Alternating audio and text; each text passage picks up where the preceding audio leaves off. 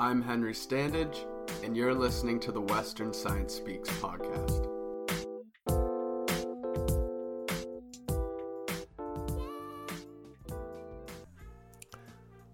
Of all the wonderful, fascinating enigmas that lie in the space above us, few would argue that there is a more compelling unknown than black holes. Are they the thread that binds separate universes? Conversely, are they just simply a huge lurking vacuum? Or are they any and everything in between? The truth is, we don't know. Sarah Gallagher from the Department of Physics and Astronomy at Western University studies how black holes grow and form. We sat down to discuss her research and the greater mystery surrounding black holes. How much of what we know about black holes is based on direct evidence, and how much of our knowledge is based on indirect evidence? So it depends. To some extent, all evidence that we have in astronomy is indirect, because the way we get information about the world is from the light that comes to us. So something happens out in the universe and the light travels through space and time to our telescopes, and we observe it and then we have to interpret it. And so in some sense, all we know about black holes is indirect. But even more so because black holes themselves don't actually give off any light, so we don't have any light that comes directly from the black hole. We only see the effect of the black hole on its environment. And there's one way in which that happens, where if you have gas that's falling into a black hole, so it's swirling around kind of like a whirlpool, and it loses energy, and then as it loses energy, it gives off light, and then it can fall into the black hole. And so we see the light from that whirlpool around it that we call the accretion disk, and that's how we learn about the black hole. We can also learn about black holes if they have a companion, another star that's orbiting around them. And the first black hole that we had really strong evidence for was a black hole that had a companion star, and you can watch the motion of that companion star, and you know, because of its motion, that there's something else there that we can't see that's causing it to wobble. And we can measure precisely the mass of that object that's causing it to wobble, and that's how we determine the mass of the first black hole. Right, so it's a pretty spectacular theory. Yes, it is spectacular. How do you get that? Right. So there was a lot of circumstantial evidence that there were black holes out there. There was actually quite a long time ago, there was a physicist named Laplace who basically was studying gravity and realized that if you take gravity to its extreme, you should wind up with something that is so dense that there's no force that is able to hold it up against its own gravity, and it should crush down into a black hole. And another way of sort of defining a black hole is that you think of it as an object where, in order to escape from it, in order to have a speed that's fast enough to escape from the black hole, it has to be as fast or faster than the speed of light. And that's the formal definition of a black hole. And that was, that surface where that's the case is called the event horizon. And the event horizon is the surface within which the black hole exists, and we cannot know anything about what happens past that event horizon. On that surface of the event horizon and past it, the gravity of the black hole will affect the objects around it and the material around it. But once you cross that event horizon, you can't know anything else. It's a one-way street. We just don't know what happens after that happens. Now, I'm interested to know, are there different types of black hole? I know they differ in size, but are there particular differences between one black hole to another? So black holes are actually remarkably simple objects. So you can completely describe them with three numbers: the mass of the black hole, the spin of the black hole, and the charge of the black hole. And we grossly characterize black holes in terms of whether they're stellar mass black holes, about the same mass as our sun, or up to, say, 100 times the mass of our sun, or supermassive black holes, which are, say, 1 million to 1 billion times the mass of our sun. There's nothing really fundamentally different about them, except that we find them in different locations. So the supermassive black holes are always in the centers of galaxies, and stellar mass black holes are found throughout galaxies. So there are many, many stellar mass black holes that we know about in our galaxy. But all it is the spin and the mass, and that's it. So they're extremely, extremely simple objects. Sounds like the plight of humanity will come from a stellar black hole. We actually don't need to worry about black holes in that sense because if our sun, for example, turned into a black hole tomorrow, it would not affect the orbit of the Earth. So it would, the Earth would simply keep on orbiting the same old orbit. It would, of course, be dark, but it's only objects that are quite close to a black hole that know the difference between a black hole or an object of a more normal object like a star. It's only when you're quite close that it really matters. So, and black holes are actually quite rare in the universe. So the chance that the sun will encounter a black hole as it orbits the galaxy is extremely, extremely, extremely small. So we don't have to worry about being swallowed by the giant supermassive black hole in the center of our galaxy. So now let's shift to your work. So you look at how they grow. Yes. And so could you just give me an explanation of how a black hole grows? Sure. So when you have a black hole that is in the center of a galaxy, if there is material that is close to that black hole, gas, which is the fuel for star formation, so all galaxies are filled with gas, that gas, as it gets close to the black hole, needs to lose energy in order to fall into the black hole. And so what happens is it will settle into a disk, and the material will orbit around the black hole. And to lose energy, it will get hot. There's a sort of friction in the disk of orbiting gas, so it will get very hot and it'll give off light. And then the material can then fall into smaller, closer and closer to the black hole, and eventually fall into it. So that system is called a quasar. So that's what you call it when a supermassive black hole is growing. Quasars are basically machines that convert gravitational energy to light, and they do it incredibly efficiently. They do it much more efficiently than the sun converts mass into energy through fusion. So they're among the most efficient processes we know in the universe for making energy, for generating energy. And this tiny black hole, it's tiny compared to a galaxy. So a black hole system is a few light years across, and it's in a galaxy which is 100,000 light years across. But that tiny system of the quasar with its accretion disk and the gas falling into the black hole can outshine the trillions of stars in the galaxy by 1,000 times. Whoa. So they are very, very efficient engines for converting gravitational energy to light. That is nowhere near intimidating enough a name for the process of black hole eating. Uh-huh. But what does that understanding of how they grow and survive unlock for us? There's a couple things that are really, really interesting about black holes. One is that if we really want to understand how physics works on all different scales, you have to really probe the extreme ends of it. And it doesn't get much more extreme than a supermassive black hole.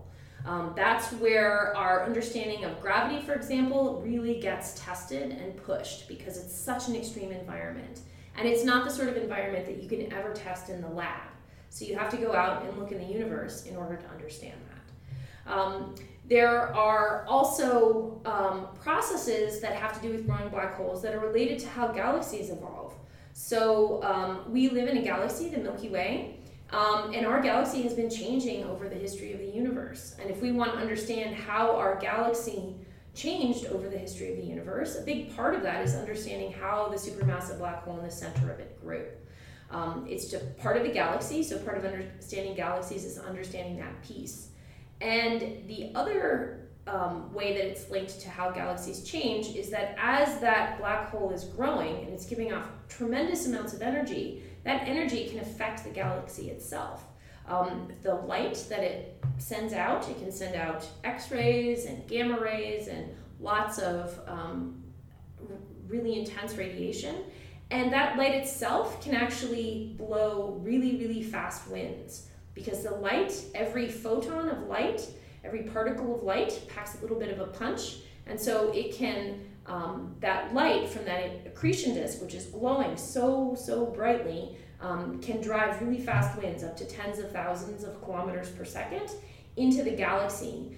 And those really fast winds can impact what the galaxy does later. It might cause stars to form because it causes giant clouds of gas to compress and form stars, or it might be so energetic that it just clears all of the gas out of the galaxy, which will prevent that galaxy from ever forming stars again. So both of those are quite important for the history of the universe, and that's how that tiny black hole in the center of the galaxy can impact the much bigger system that it lives in. Wow.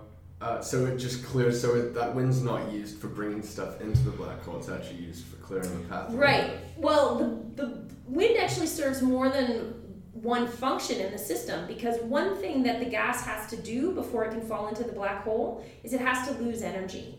And in particular, it has to lose its rotational energy.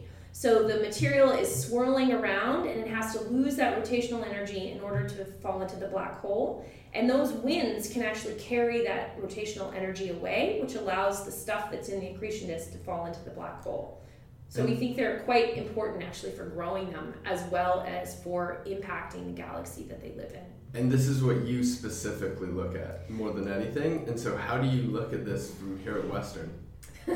So I use telescopes from around the world and from the ground and from space. So when you have light from that accretion disk, which I said is so luminous that it can outshine by 1,000 times the stars in the galaxy, that light, there is a signature of everything that is imprinted on the light leaves a mark. And so when you look at the light and you take it and you look at it as a spectrum, where you take the light and you spread it out so you can look at all the wavelengths separately, you'll see specific marks for specific atoms. And what you can do is you can look at the signature in the spectrum and actually learn a tremendous amount about the material in the wind. You can learn how ionized it is, how much stuff is in it, how fast it's moving. And if you have a really beautiful spectrum, you can learn where it is in relation to the black hole. So with all of that information together, we can learn quite a lot about the winds. What we want to know is how much material is in them, what their shape is. Those are the sorts of things we want to know, but we can use the spectrum to try to figure all of that out. Right, and so my last question is, there seems to be some pretty radical theories or misconceptions about black holes out there. Like the climax in any sci-fi space movie is when they get close to a black hole, and it's people playing with that idea of the great unknown. What aspects of black holes do you hear that are purely based on speculation? So one idea people have is that black holes sort of suck things in, and that's not quite exactly what happens. As I mentioned before, if the sun turned into a black hole tomorrow, the Earth's orbit would not be affected. So the black hole, the effect of the extreme environment of the black hole only happens really close to the black hole. There is part of it, though, that is wonderful for speculation, because once material crosses the event horizon, we have no information about what happens to it. We just don't know. So there's an idea that a black hole could be a wormhole, which could be a path to another part of the universe. That could actually be true. So the theory of general relativity allows that to be true. We just don't know if we live in that kind of a universe. So in that sense, speculate away. I mean, we have no information about something once it passes the event horizon. It could be, black holes could be filled with leprechauns and rainbows. We don't know. All we know is the mass and the spin. So once something passes that event horizon, we have no information about what happens afterwards. There are theories actually that every black hole creates a new universe. And so the most likely universe we live in is one with lots and lots of black holes. Who knows? I don't know. So that's one thing that I think is really fantastic about them, is they're in one sense so simple, but also very, very mysterious. And there's something that's ultimately unknowable about them, which I'm okay with. I mean, as a scientist, I don't need to know everything. Mm-hmm. I want to know how they grow, and I want to know how they affect what's happening around them. But there is this essential part of them that's just unknowable, which I think is pretty extraordinary. I like that the science right now is so based on moving forward and looking, what can we do with this, progress and advance it more. But I actually like how black holes, it covers that. They're unknowable, there's so much to learn. But then there's also the question of how did they get here? There's questions about moving backwards too, which I think is really nice. It makes it really just a really cool topic. For sure. So we're not really sure how you get supermassive black holes in the centers of galaxies. So we know how you get a stellar mass black hole. If you have a really massive star, at the end of its life, it will explode as a supernova, and the cinder that it leaves afterwards can be a black hole. So that's how the universe can make black holes that are, several times the mass of our sun. But to make the really big ones, we don't know how you make those. So the best idea about how that happens is that in the very, very early universe, the very first stars were different than the stars that are made today because they were only made from hydrogen and helium, the remnants after the Big Bang. So those first generation of stars were much, much more massive than the stars that are made today. And so their cinders that they leave after their life is done and they've exploded in a supernova are going to be quite large black holes, maybe 100 times the mass of a sun or several hundred times the mass of the sun. And those black holes, the seed black holes from the very early universe, the very first generation of stars, over time they will merge together and they will fall to the centers of galaxies because they're very dense and very massive, so they'll tend to sink towards the center of gravity. And those, and then they can grow over time as quasars. So that's how we think that we get the black holes in the centers of galaxies. Wow. Some heavy duty stuff. This is absolutely the largest scale podcast ever done. It's impossible to comprehend something that may casually be 100 million times the size of our sun. But with research like Sarah's, we can come to understand black holes in the same grounded way we've come to understand everything we can feel and touch on Earth, as living, growing things. I'm Henry Standage signing out. Thanks for listening.